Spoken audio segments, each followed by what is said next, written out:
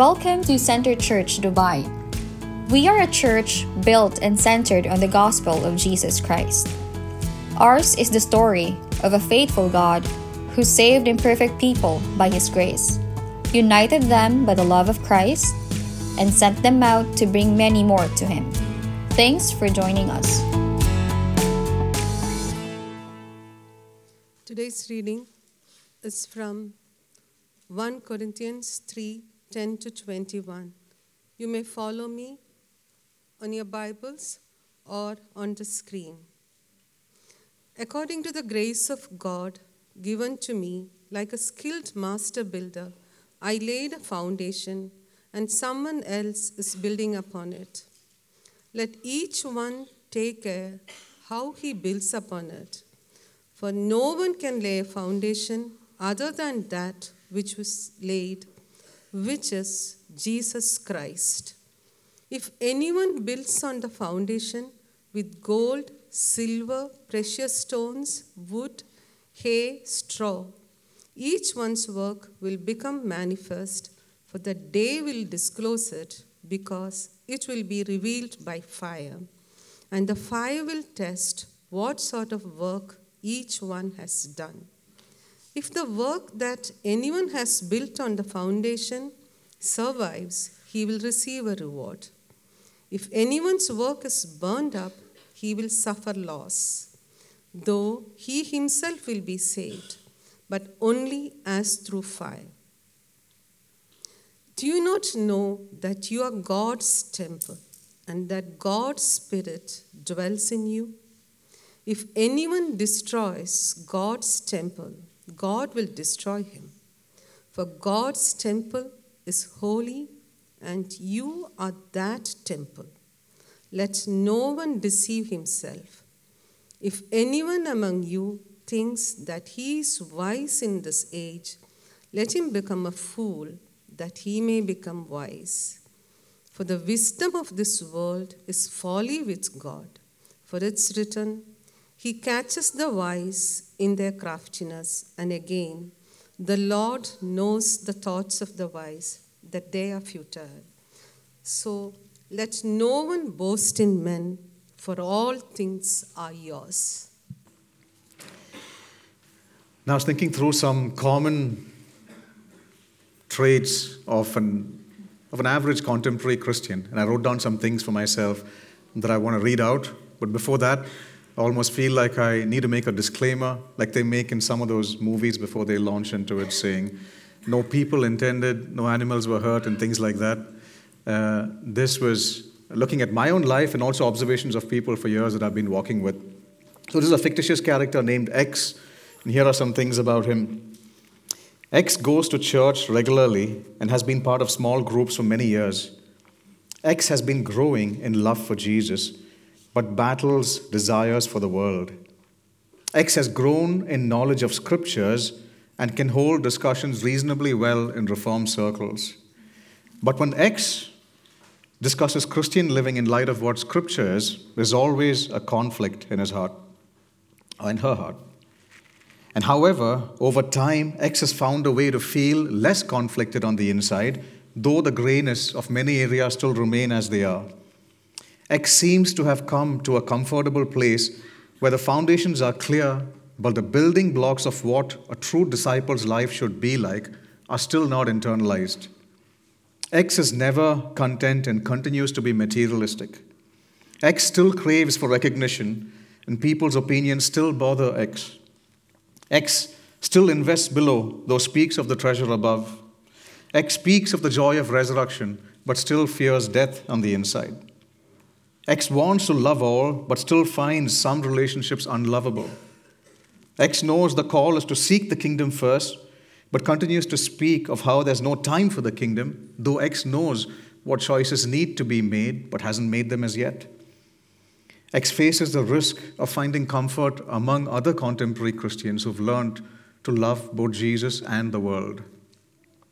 Is X here this morning? Now, I don't know if you relate to some aspects of that, but the church at Corinth, even as we read through what we've looked at so far and what lies ahead, they related to this and much more. Those were their struggles. And as you think through this, how is Paul encouraging them? We've already seen it, how he keeps pointing them back to the richness of the gospel and about God's wisdom. And in this chapter, if you've already noticed, he wants them to look at God's glorious blueprint for them as a church. And so you already have, if you've been with us in the previous 4 or 5 weeks, you've looked at how the church at Corinth had the right foundation. It was Paul who sort of founded that church, was critical at least in their journey. But still, they were now using worldly blocks to build further. And as they do that, they go through a struggle that most churches go through. You always have the right foundation, but somewhere worldly wisdom begins to creep in. And so when you begin to wander away from your rich foundation, when you go a little astray from what God's wisdom truly is, then what happens always is you lose sight of that which is truly glorious. You can't really define what glory and what about God's goodness becomes a little hazy. Now, if that doesn't make sense, let me try and explain this to you. So, for example, I have to keep always reminding myself of things that I appreciate, and I have to keep sometimes asking God to give me wisdom, but what's the frame of reference with which I look at people in life?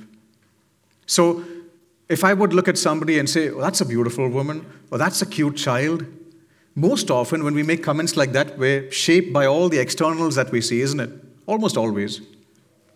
Now, sometimes I would encourage somebody maybe with a physical ailment or a fatal sickness or some physical scar that they carry because of some unfortunate incident that happened some time back, or even people who are aging. I remember talking to somebody who was growing increasingly in blindness and saying, it's not going to be like this. And we rightly always point them to how one day they're going to be perfect when the Lord comes back and how they will have a glorious body. But that glorious body and this beauty that I described at the beginning actually aren't one straight line. What do you have in mind when you say we're going to be perfect on that day? When you think of that glorious body, my guess is nothing. Pretty sure, hopefully none of you are thinking that every male is going to look like Arnold Schwarzenegger and every woman is going to look like some version of Miss Universe. The Bible has no descriptions like that, isn't it? And so on a similar thought process, when I think of, I remember people asking me the question many years back saying, if you want to settle down somewhere, what kind of a home would you have? And I said, I want a home that's graceful. I want to build a home where the theme is grace. Now, maybe you don't get it, but I'll try and describe it and maybe you'll get a better feel of what it's like. So I want my home to have white lace curtains. I want my home to have a brick wall on the side with a little furnace.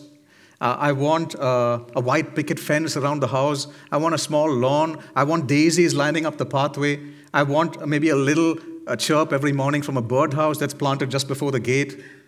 And on the gate, maybe I want a little board that says Grace Cottage. Do you understand what grace as a theme means now? Can you see it? If you see it, it's pretty ridiculous. Because that has nothing to do with grace, isn't it? And you say, okay, what should it look like then if we actually construct a house that should look like a piece of what eternity is going to be like? Maybe you remove Grace Cottage and you put a board saying a slice of heaven, and then you go look at Revelation 21 and 22 and start rebuilding your house now. What's that going to look like? No more daisies, but I'll have to pave it with gold. I'll put a big jasper stone right on top of my roof, an emerald, and all kinds of stones all around the wall. What's that going to look like? Pearly gates to walk into. It's going to look pretty gaudy, isn't it? And so you realize all the language that is used there is not literal, but it's pointing us to something else, to a true glory, isn't it? And that's why when you look at those pearly gates, you realize the Bible says they're always open. Why? Because in that city, God is their security. When you look at those precious stones, there's something interesting. All the 12 stones that are chosen there are isotropic. I don't know what that means. I looked it up. It simply means it looks beautiful when light passes through. That's why there are no diamonds and rubies and garnets mentioned there, because they're not. Why are they going to be accentuated? Why are they going to be beautiful? Because there is a greater light that they are going to be radiating. And we know what that light is. And when you think of the fact that there's no sun and there's no moon, and then you realize because there's a greater light, and everything that we read is actually pointing to God and His glory. Because He is Spirit. We've seen Jesus as human, but we don't know what awaits us.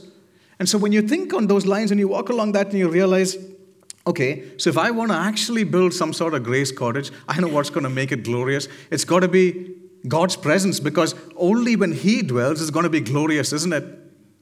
And so I have a picture of what that home will look like. It's not going to appear on the screen. You want to see it? Look around you. This is God's glorious temple. Now you look around and you might feel a little disappointed, saying it doesn't really look like that. But you look carefully, and in each person, don't you see God's incredible, marvelous work of grace if they've given their life to Christ? Now, sometimes they're distracting you with all the externals. You need to look. I always keep telling myself to look beyond what you see. That's when you see grace. Because we're so caught up with everything else, we forget to display grace, isn't it? When you look at each person, don't you see God's marvelous love at work? Think of what your lives were like.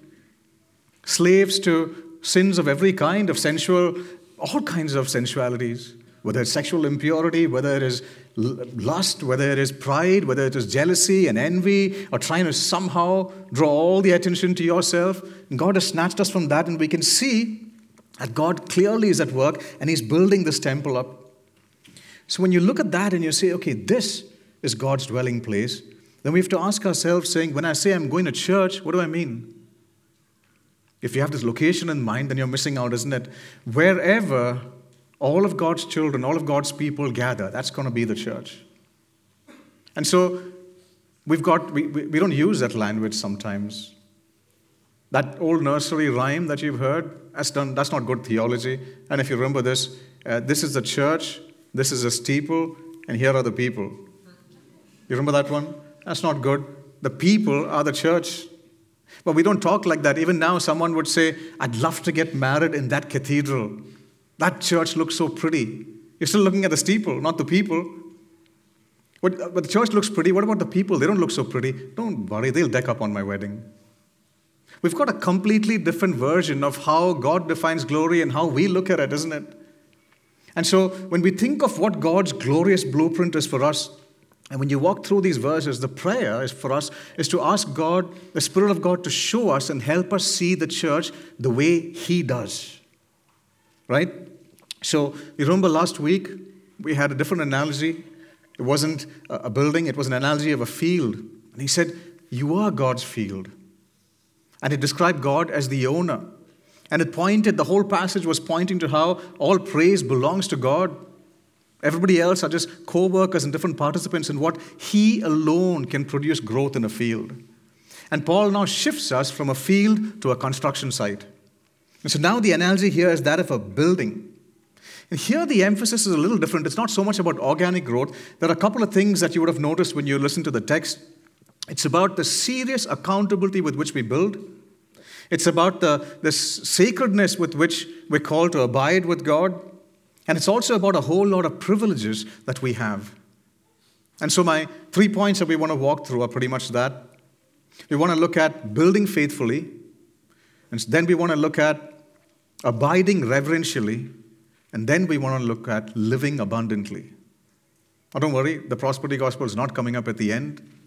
But when you think of abundantly, there's a way that Jesus defines what abundant life is, and we'll look at that. So glance through verse 9, and you'll already see that Paul is saying, in his own words, saying, I've got nothing to do with this.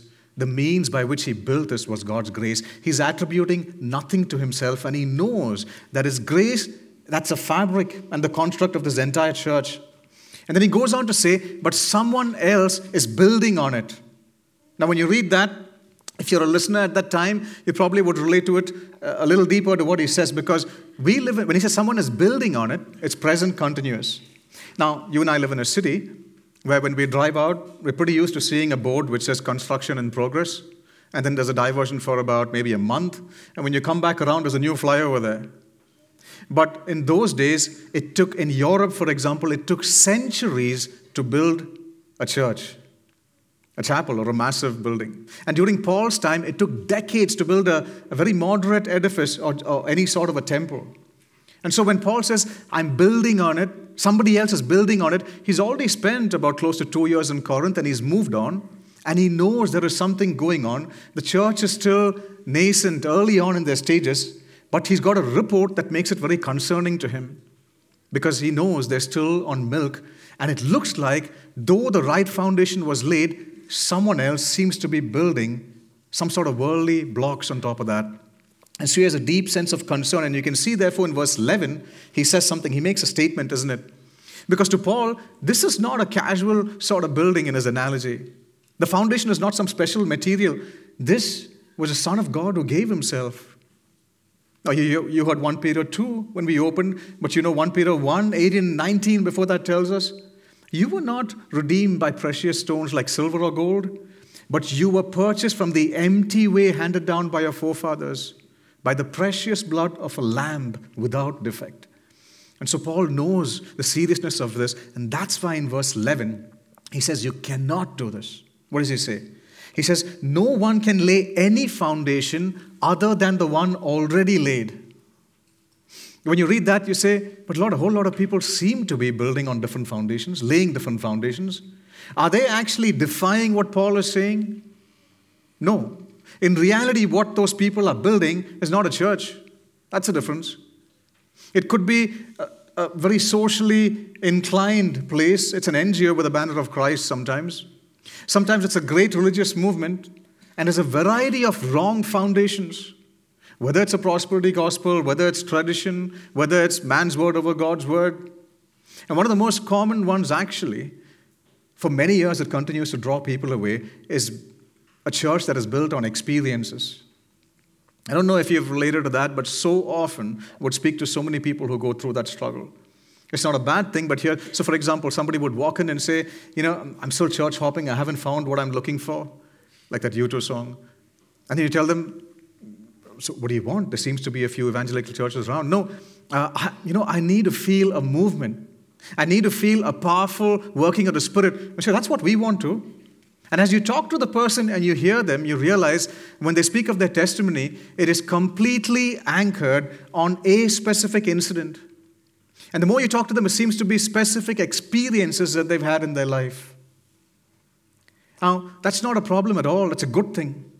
But the problem is if over time that experience becomes our foundation, not Christ the solid rock. And typically, sadly, when you engage such people, they would find very difficult to articulate basic foundational truth. Here's my assurance. Here's how I think I'm a member of the universal church. Here's why I think I will be there when he comes. Here's how I'm sure that I entered. Here's why I think good deeds won't save me. They don't have clarity on any of that. You see, the problem with that is when Christ is not a solid foundation and its experiences, then the church goes through a crazy journey. And each time to redeem that journey, you have to claim some sort of an experience again. That's why I think a lot of the claim it came from. Something goes south, you got a fatal sickness, you got a job loss. That's not an experience, because what's it going to look like then for us? And so we will speak against it. And quite often people end up in casualty. They shipwreck their faith because it's not founded on Christ. Now you keep that in mind and you say, all right, but that's not what's happening in the church. That's a warning for us. There are different things that will draw us away from the right foundation. Here, he says, Paul's words are, someone else is building, as in present, continuous. Someone is building on it, but he speaks in the same verse of a foundation that is already laid. That is past tense. It's done. So he's saying there is building that is required now in every church. There's work that needs to go on, but no one needs to lay any foundations except what the apostles, inspired by the Spirit of God, have already done. There's only one foundation, and it is the Spirit of God that moved Paul to lay this, and Christ is that foundation. So when you look at this text and you look at this, you realize, but he's still warning them. Their foundation is right because Paul helped them lay it. He pointed them to Christ, but he still has to warn people. They're saying, what are you using your building materials with now? Because you look at verse 12 there, you will see some of them, different kinds of material, isn't it? There's gold, there's silver, some precious stones, and some even hay and straw. And who are these builders? Anybody engaged in any sort of ministry, whatever it is that you're doing, are building on the foundation, whether that's kids or youth or adults or the church. And in fact, I think the application is wider because all of us are building our children at home, building one another as husbands and wives, walking alongside one another and building each other up, isn't it? So you keep that in mind and you look at this and you say, what's God reminding all of us of? He's saying there's going to be a day when your work is tested. And the day is in capital D, isn't it? We know what that means, the day of the Lord. And on that day, each person is going to face judgment. You might say, wait, what kind of judgment? Because I thought there's no judgment for us. Yes, there's no judgment for us in the sense when there's going to be final sifting between what's goat and sheep.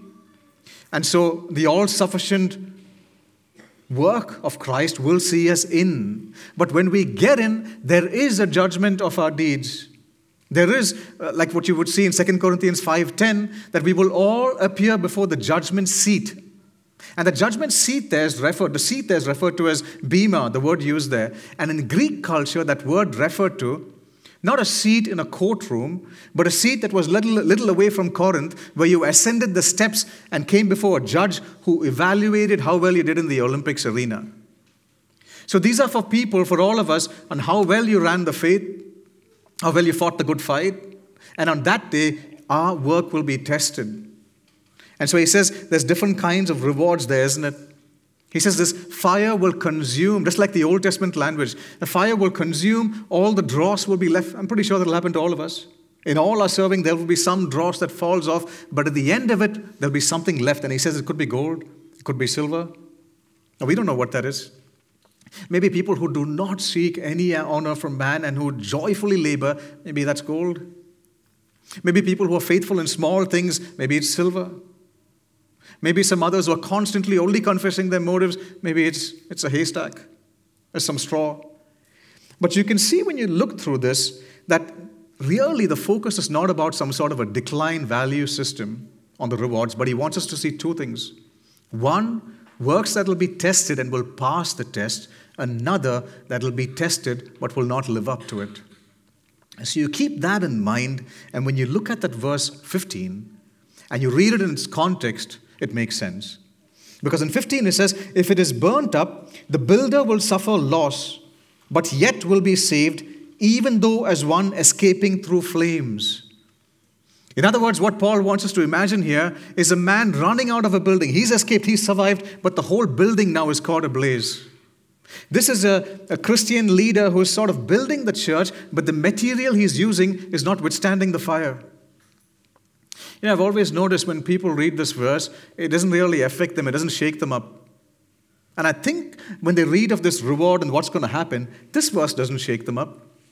I'll tell you why, because it's almost like in your office, maybe there's a year-end appraisal, at the end of it they say, you know, you really didn't contribute to any profits this year. In fact, you did a little damage, you stressed us out, so you're not going to get any bonus this year, no increments.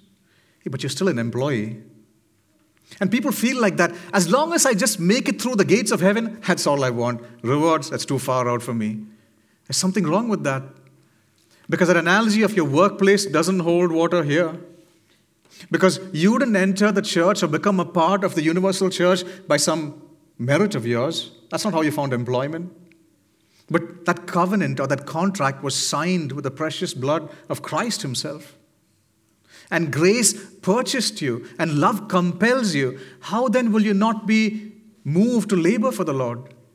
How will anyone say, I don't mind just making it through the gates as long as I get there? That's evidence that there isn't real love for the Lord. And quite often, this verse is used in the context of saying, you see, salvation is assured. Let's not talk about rewards. But there are many verses that speak of salvation that's assured, but I don't think Paul is emphasizing that here. His emphasis is not, look, even if you work for the Lord, you're going to get into heaven anyway. So just chill out, it doesn't matter. That's not the goal over here, isn't it? And you think through this and you say, okay, so if the foundation is really Christ, it's about a person, and if I love that person and that's what I'm building on, then why would heaven be a place that I get to that's primarily not about what Jesus would say about me? That sort of heaven that doesn't look to rewards is almost like that grace cottage that I defined in the beginning. It's fuzzy, it's not true. And so when you think of verse 13 and 14, the intention is not here to just shake you up and say, be scared about what's coming your way.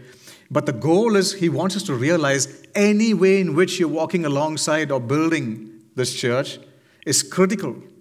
It is serious. And why wait for that day? Why not ask the Word and the Spirit of God now to search our hearts and our motives and say, Lord, what is at the heart of all that I'm doing? I seem to be plugged in, but why? Why am I preaching? Why is anybody doing what they're doing? And one way to find out if your motives really aren't in the right place is to see whether there's joy in your serving or not. And I quite often have to confess that to the Lord. It's almost like, there's this, I remember not sometime back, a long time back, when we finished our board exams, we all stood out there and a lot of us are like, finally, we don't have to study Hindi and history for the rest of our lives. And sometimes people speak like that when it comes to work in the kingdom. Not exactly like that, but it could be, it's Sunday morning, I wanted to sleep in, but week after week I signed up, I got to get up early. Have you ever said that? Or sometimes it could be when I got to teach in Sunday school and I see all these people chilling out and having chai and doing other stuff, but I got to sit here. Or it may be anything else. I got to drive all the way for CG. I got to do this week after week. There's worship every week. There's setup every week. I'm tired. And that is evidence that your joy somewhere is adulterated. Now, I'm not saying you should never feel like taking a little break, but you never take a break from the Lord. You withdraw to retreat and delight in Him and come back again. And so you keep that in mind and you notice this and you say, Lord, have I engaged like this in some manner? Because as you read the text, you can see Paul is emphasizing the seriousness of this place that you're working in. This is not some organization that requires volunteers. And he says, have you forgotten? Have you forgotten who you're working for and what this place is about? And so the next verse in 16 and 17, he goes on to say, don't you know that, and so that's our second point, abiding reverently, in case you're tracking along with me. Don't you know you yourselves are God's temple and that God's Spirit dwells in you? And by the way, the word used there is don't you know that you are God's temple? The you there is plural. Don't you all know that God's Spirit dwells in you and you collectively are God's temple? Now, there's a way in which he uses that in a singular manner as well. You'll see that later in chapter 6 and verse 19. When you struggle with sexual immorality, he will say, don't you know God's Spirit dwells in you individually? But here he wants us to see the richness of who we are collectively. Now, this is his body. And when I read those words, God's Spirit dwells in us, I cannot help but always go back and think of how this is still distant from how I feel. I find myself thinking of Mount Sinai and how he was unapproachable. I find myself thinking of all the passages in Scripture on how they would come to the temple and how with fear they would come only to a certain point. God lived in unapproachable light. And then now we say God lives in us. And when I think of those words, God dwells with you, I want you to think of the time we're in, the richness of what God's doing. Because the first time we hear that word actually in a covenantal sense is when he tells Abraham that they will be my people, I will be their God, and I will dwell with them. And you keep flipping through the pages of Scripture and you come to Moses and he's instructed to build a tabernacle and it comes to pass. In that tabernacle, God actually dwells with them and there's God's presence. But you read it and you realize no one's coming close except Moses, who seems to, you feel jealous. I just wish I could get up in the morning and have this face-to-face encounter like Moses did. And when you keep reading on, this tabernacle stops moving and it becomes now a permanent structure because when you get to David, the temple is built. And God says, this is going to be the place now. And then it doesn't stop. It's still pointing to something better, isn't it? To the new covenant. Saying this temple is going to be destroyed. Something better is going to happen. God's going to descend, not like he did at Sinai, but he's going to come down in flesh as a human. And he himself, just unimaginable, is going to pay the punishment that you and I deserve. What stopped you from getting any access to him, he's going to resolve that. He will take on that sin and that curse. And so Christ comes and he does that. And he dies. And when he rises, he tells us now, the presence of God will not just be among you, but in you. The third person I will send to indwell in all of you who put your faith in me. That's the temple now, collectively, isn't it? I don't know if you feel the weight of that or the richness of that. The only thing now that we're waiting for is for a full consummation of this. When you get to the end of Revelation in chapter 21, we'll actually hear those words. In 21:3, when you go back and read it, you will see, you hear a voice from the throne saying, These are my people. I will be their God. I will dwell with them. Imagine hearing that. When we were singing showers of the opening song, Blessed Assurance, echoes of mercy, whispers of love we get now. Imagine hearing God then and there saying, that's it. This is your dwelling place. I'm your God, and you see him. That is what we await now, and that is what we look forward to. So keep that in mind when you think of this. And when you think of the words used in verse 17 saying God's temple is sacred, we have to remind ourselves, yes, it's Christ's imputed righteousness that's on us, that's getting us to be in his presence, but we're not encountering some diluted form of his holiness now. God's not saying, I'll dwell with you, but my nature's changed so I can bear with you. You think of a man in the Old Testament like Uzzah, who just touched the ark and he fell dead. You think of Ananias and Sapphira, who comes into a powerful movement of the Spirit and they lie and they fall dead. And you say, it's the same God that I'm called to worship now. But somehow in the new covenant, when he's in us, we found a way to say, I'm adopted, but it mostly is just about our acceptance. It's not about he dwells in me. How set apart should my life be? Because I'm a temple that's sacred. You see, when God uses the words there in that verse saying that he will destroy anyone who builds in a wrong manner on his church, I want us to realize that when we think of this invitation to a sacred temple is not to live a very restricted life that's horrible, but is inviting you to share in his glory and his holiness. Saying there's nothing greater than my son. I want you to become more like him and taste in his goodness. That's the invitation, isn't it? And when you read these passages, don't you see he's protective and he cares for you and he's jealous in a good way and you're really precious? You keep all that in mind. You have to remind yourself that is the truth of how God sees us. How loved, how secure, how precious. Most of the passages that you read, even in the Old Testament, that speak about how loved you are in a collective sense. You got Deuteronomy in the beginning, in chapter 2. And just before that, in chapter 1, when you go back and look at verse 31, you'll see, like a father carries his son, I carried you. You look at Zechariah 2:8, and he says, you're like the apple of my eye. You go to Zephaniah 3:15, he will say, I will sing over you, I will delight over you. And that's the way God feels about us. Now imagine the church at Corinth and us understood this. There'd be so little room for divisions and factions and envy among one another, isn't it? When there's a division among believers, there will be hurt. But increasingly that hurt should be primarily because this is happening to the body of Christ. It's not about my personal rejection. We need to ask God to get us there. Because when a church keeps growing and we realize I'm so loved and I'm so precious and I'm so secure, that hurt must stop becoming about our personal ego that is hurt, and it should be sharing in some way in the affliction of Christ. These are his people. This is his body. Shape me and help me to feel the way you want me to feel, Lord. So you remember that, and then you say, okay, now I think I get what Paul's saying over here. Now I see the seriousness when he says he will destroy the person who builds in a manner that takes people away from God. If only false teachers and the prosperity gospel teachers and the others knew the kind of warning or the kind of wrath that awaits them, they would repent. And you look at verse 18 now, and he says, don't deceive yourself. Why? If anyone thinks he's wise by the standards of this age, he must become a fool. He must become a fool. The word become there, the verb used there, is actually used in a past tense. What he's telling believers is, look, you're becoming worldly. You need to become a fool. Go back to the message that laid your foundation. Go back to chapter 1 that we looked at, the message of the cross. It's foolishness to the world. You need to become that fool to the world. But you now seem to be showing characteristics where you seem to become wise, but that's shaped by the world.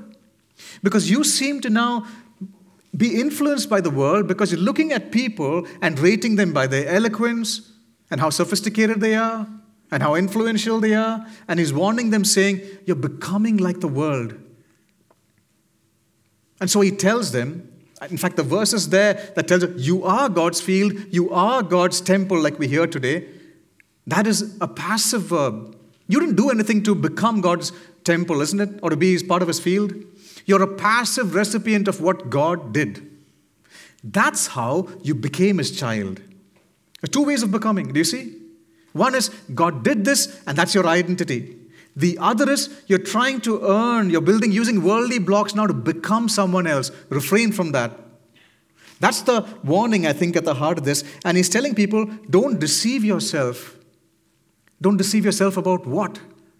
About your identity. How are people deceiving themselves? People are insecure deep within. And so you try somehow to make a position, somehow to save as much as you can to find security. You try and cover up your inferiority by somehow decking yourself up or displaying some skill of yours. You try and cover your loneliness by getting on some digital platform, and that's actually an abuse of time most often. And you realize, well, when I look at the verses, the next few verses, I can relate to that. God's saying, the wise ones of the world, their ways are futile. Why? You can do all of this. It's not going to meet your greatest need on the inside. So you say, okay, what's the truth then? The humbling truth is you are insecure. The truth is you are not in control of things. Now, would you admit that? But when you admit that, the world is going to call you a fool. That's the problem. That's why when you want to live out these values and you say, that's the truth. I'm not the self-confident person. I can do nothing apart from him. I'm dependent and I'm vulnerable. The world says, you're an idiot. We don't want you at our workplace. And you say, this is really foolish, Lord. The world calls me a moron. And so when you look at this, you realize and you say, quite often we talk like that, Lord, Christianity is so difficult. It's such a narrow path, and I have to be a fool in the eyes of people because you've listened to only half of what God wants you to say. God wants you to hear. Because God, the invitation here is not, I want you to be losers, but I want you to be conquerors. What does he mean? What Paul actually is telling them here is, would you stop your worldly boasting because it's a cheap substitute? What are you boasting in men? It's a cheap substitute. Do you know what you actually have? That's what he's leading them to. You are looking at people and saying, look at Paul, look at Apollos. You don't get this. Do you know what you already have? And that's why that last verse is so critical for us. I don't know if you've read it before, and I don't know if you believe it. Let me read it for you again in its entirety. All things are yours. Ask yourself if you believe that. All things are yours, whether Paul or Apollos or Cephas or the world or life or death or the present or the future, all are yours, and you are of Christ, and Christ is of God.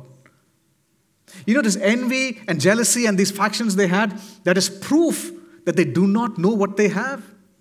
That's why you struggle with covetousness, because you don't know what you really have.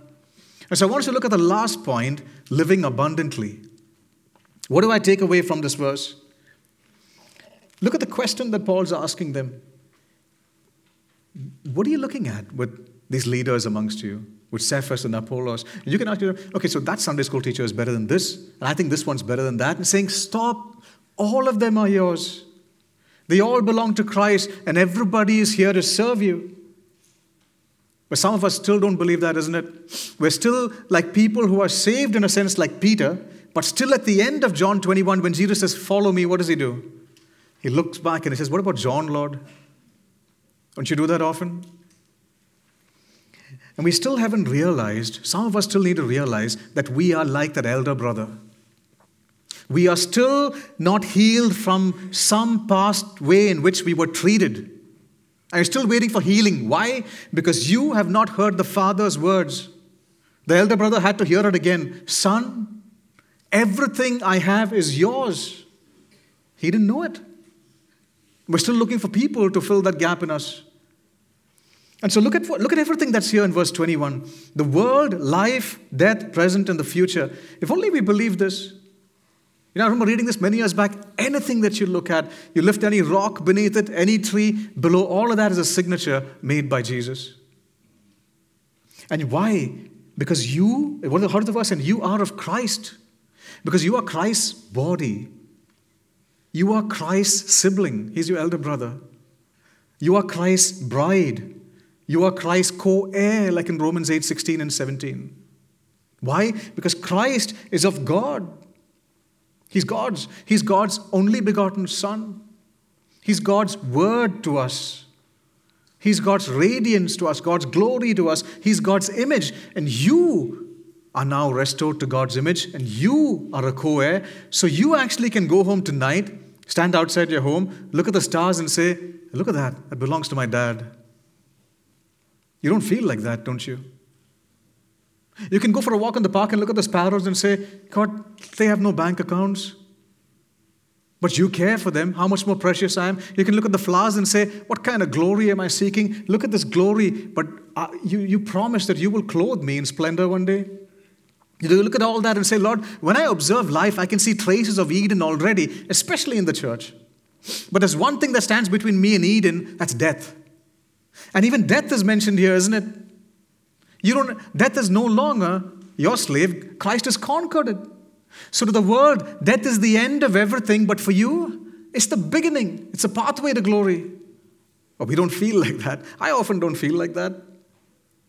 If you walked up to your friend who's applying some anti-aging cream and said, whoa, hold on. I just saw three wrinkles on your face. That's incredible. You're closer to the Lord. Do you speak like that? That's not the language we speak. I'm not saying don't use cream. But I want you to think of the values and the way in which you look at life. It is shaped so powerfully by the world sometimes. And look at the other things over here, not just death. And you know what? He's not just talking about death and the future. I love the part where he says, all things are yours, even the present. When you read the present, do you relate to that? Because you might say, a lot of my experiences don't stack up like this is really about God's glory. I've got some experiences that don't make this so glorious. But God will tell you, would you just look to me and my love and my glorious blueprint, and you might still see it differently. Because, let me explain. In this passage, he uses the words of stones and precious stones when he refers to the building. I think he intentionally wants us to think of the temple, saying, look, you're that temple. And so when you look around, there are many living stones that are being built up into Christ. And each one is going to shine for the Lord. That might look different, isn't it, in a variety of ways. Maybe somebody is getting closer to death, but they're pretty joyful. They're not fearful because you're shining out the fact and you're showing people that life that is truly life is closer to me now. Maybe some of you are now beginning to realize that you actually enjoyed darkness and not light because you always wanted attention. And so now you're beginning to actually shine because you intentionally are doing things in secret. You don't want people to know about it. And God says, I love that stone because I can now radiate through you. Some of you are rejected, but you still love people. That's a stone, a living stone that the world doesn't know. You're reflecting God's love. Some of you are willing to be weak and vulnerable. That's a stone the world doesn't know. The church alone can show them what true worth is. And some of you are alone but lonely. You're alone but you're not lonely. And you know what that stone is? That is incredible. That's a precious one. Because you are radiating the very presence of God. It's not a verse to you. He will never leave me nor forsake me. You're radiating that. And you realize that every experience is shaping some believer in some manner. And all of this is reflecting God's glory. And that's God's glorious blueprint. Because it says in Ephesians 3:10, He's going to display this church of His in the heavenly realms. You keep that in mind and you realize, oh, this call isn't so much about give it up, give it up. That's what it feels like, isn't it? Oh, it's such a sacrificial call, give it up. No, what he's actually saying here is I want you to live abundantly because you have it all. Would you show people that you have it all? And quite often when you show that, they might see a pauper, but they will see real richness. They might see real broken treasures of jar, but they will actually see the gospel. So God wants us to display that. I thought of this illustration, and I'll bring this to close. I remember times when we were kids, and you might relate to this when you traveled with your parents. You go on a journey, and the journey is incredible. You don't need to do anything. They book your ticket, they plan your meals, they know where you're going to sleep, you land up your accommodation, your bed is sorted. It doesn't matter who's got money. You love that journey, isn't it? It's pretty different now when you have to plan for all your kids. But in that journey, you were not anxious, though you were not in control of anything, isn't it? Didn't you love that journey?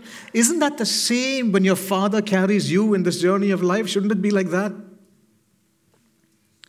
And don't you want to make this journey available to others in the way you raise your children?